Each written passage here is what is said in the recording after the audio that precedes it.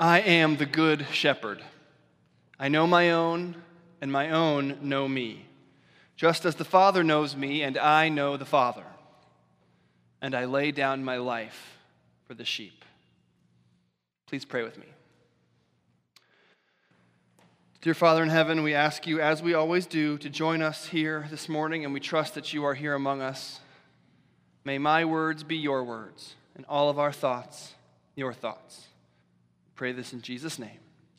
Amen. Please be seated. So I'm going to give you a little look behind the curtain here. Part of the ordination process, the process to become a member of the clergy, at least in the Episcopal Church, is to spend a certain amount of time, several hundred hours, being a hospital chaplain, or at least a sort of trainee hospital chaplain, because you do it while you're in school still. You're not sort of ready to go. You're still learning how to be ready to go. It's sort of like shock therapy, really. They make you walk into the rooms of people who, at best, don't really want to see you, and at worst, upon seeing somebody in a collar, immediately think they're going to die. You're supposed to then talk to them in some meaningful way, and then, again, before your theological training is complete, and then come back to the group of other trainees and supervisors and be evaluated on how you did. Don't worry, it's not as bad as you think. It's much, much worse. So one day, during the summer that I was in this program, I walked into a room, found a man sitting in his bed, and, like an idiot, said the one thing that you never say to somebody that you don't know in a hospital, which is a bright, smiling, "How are you doing today?" "Well, son," came the grim reply, "I'm dying. What do you have to say about that?" After several hours of not being able to say anything at all, I think it was actually only a few seconds, but it seemed like forever in my entire life of not being able to say anything, I sort of finally was able to choke out something like, "Well, what do you have to say about that?" And the man's response has stuck with me as though he said it to me yesterday. And I'm sure it will continue to stick with me for the rest of my life. He said, "Well, I think I've lived a pretty good life. I'm just not sure it was good enough." Now later, when I made my presentation to the group of other trainees and the supervisor, I was told that what I should have done was assure the man that his worries were unfounded. I should have assured him that his life had been good enough. That, everyone assumed, was what he wanted to hear. And my role as his temporary and terrified pastor was to tell him what he wanted to hear. "Don't worry, sir. I'm sure your life has been just fine." But I couldn't tell him that. I didn't feel like his shepherd. I felt like a hired hand. In Jesus' story that we read this morning, he says, "I am the good shepherd."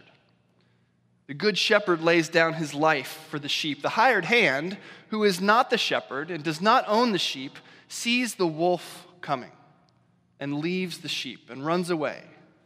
And the wolf snatches them and scatters them.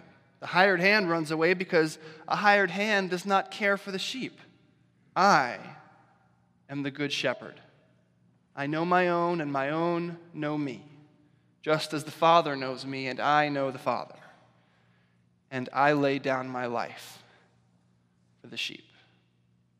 You see, what we do in life, what we spend all our time doing, is looking for hired hands. We look for people who will tell us what we want to hear. We hire them to tell us that everything's going to be okay. And as long as everything is okay, we don't have any problems. Don't worry, sir. I'm sure your life has been just fine. I promise you're a good mother. I don't care what anybody says. You're a good father, a good son, a good lover. You're a good person. Now, the problem is that these assurances don't seem to stick. We need to keep hearing them every day, every hour, every minute, all the time. And why? Because all the while we suspect deep down that it's just not true. Tell me again that I'm a good father. Tell me again that I'm a caring husband. Am I really fine? Is everything really okay? We think that if we get enough people to tell us again and again that we're great, that everything's going to be okay, we might finally be able to believe it. But it seems like we never do. We keep asking. We ask on our deathbeds, have I been good enough? I think I've lived a pretty good life. I'm just not sure it was good enough. At the end of Saving Private Ryan, after the older Private Ryan has recalled this whole story of how this squad of soldiers sacrificed so much and even their lives to save his, we flash forward to him as an old man, and he's in a graveyard, and he turns to his wife with desperation in his eyes and says, "Tell me I'm a good man." And of course, she says that he is, but we can tell that he's not so sure. We can tell that he doesn't really believe her. And that ultimately is the problem with hired hands. It's the problem with yes men. It's the problem with people who tell us what we want to hear. Because when things get really bad, they don't have anything else to say. When the wolves of life really come, when your suspicions that you're not a good person turn out to be well-founded, when it looks like the end is near, your hired hands run away, leaving you all alone. I think I've lived a pretty good life. I'm just not sure it was good enough. So what do we say? What word do we have for Private Ryan, all grown up and tortured? Is there good news for us, for those of us who spend most of our time hoping that no one will ever get a peek at what we're really like on the inside? I can't help but think of Martin Luther's wonderful hymn, "A Mighty Fortress is Our God." Here's the third verse of that hymn. "Though this world with devils filled should threaten to undo us, we will not fear, for God hath willed his truth to triumph through us. The prince of darkness grim, we tremble not for him. His rage we can endure, for lo, his doom is sure. One little word shall fell him." What is that little word? Nothing but Jesus. Jesus. Jesus is the good shepherd. He's not like the hired hands who run away when they see how bad things really are, when the wolves start to come, when your life really starts to fall apart, when the "I'm okay, you're okay" charade starts to break down. And it's what Jesus does when he comes that's so wild. What does he say? Not, "I'm the good shepherd, and I know just what my sheep need to hear."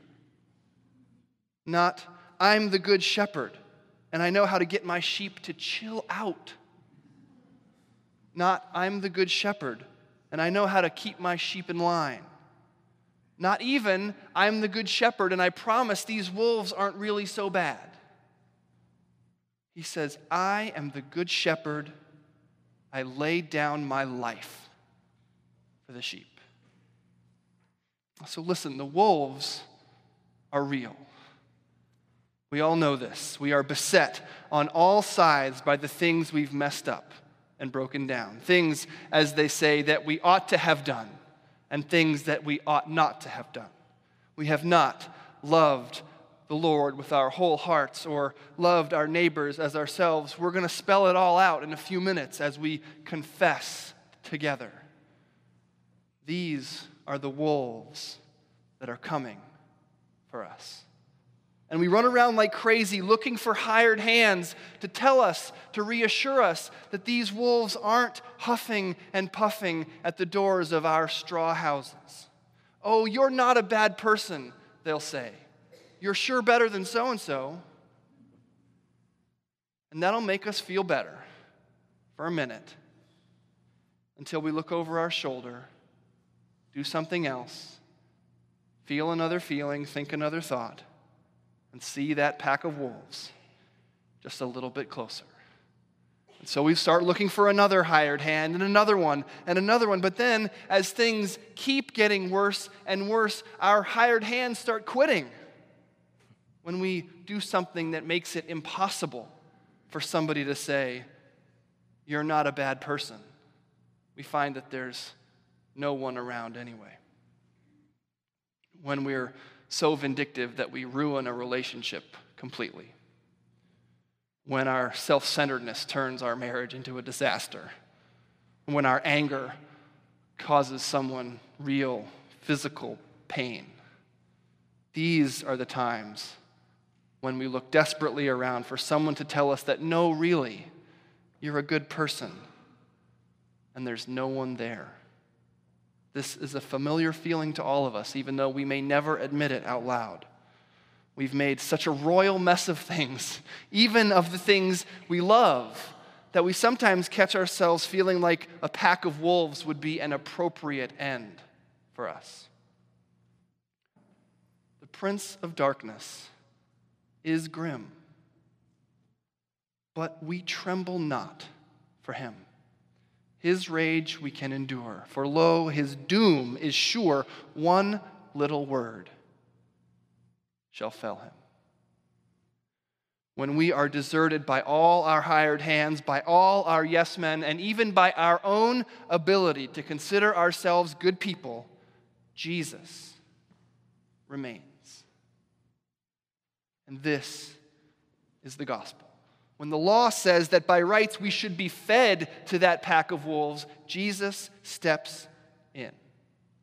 Jesus lays down his life for us. He dies so that we might live. And in his death, in that moment of moments on the cross when Jesus cries out, my God, why have you forsaken me?" He takes all of our wolves, all of our guilt, all of our failures, all of our shortcomings onto himself. The bad news is bad.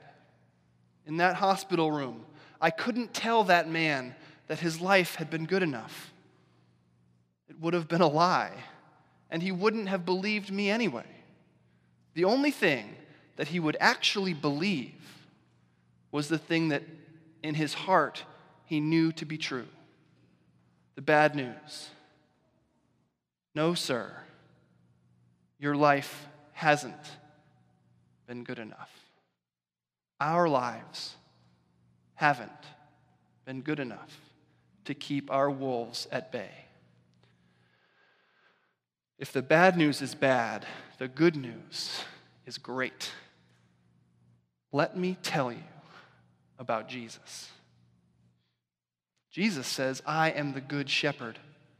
The good shepherd lays down his life for the sheep. The hired hand, who is not the shepherd and does not own the sheep, sees the wolf coming and leaves the sheep and runs away. And the wolf snatches them and scatters them. The hired hand runs away because a hired hand does not care for the sheep.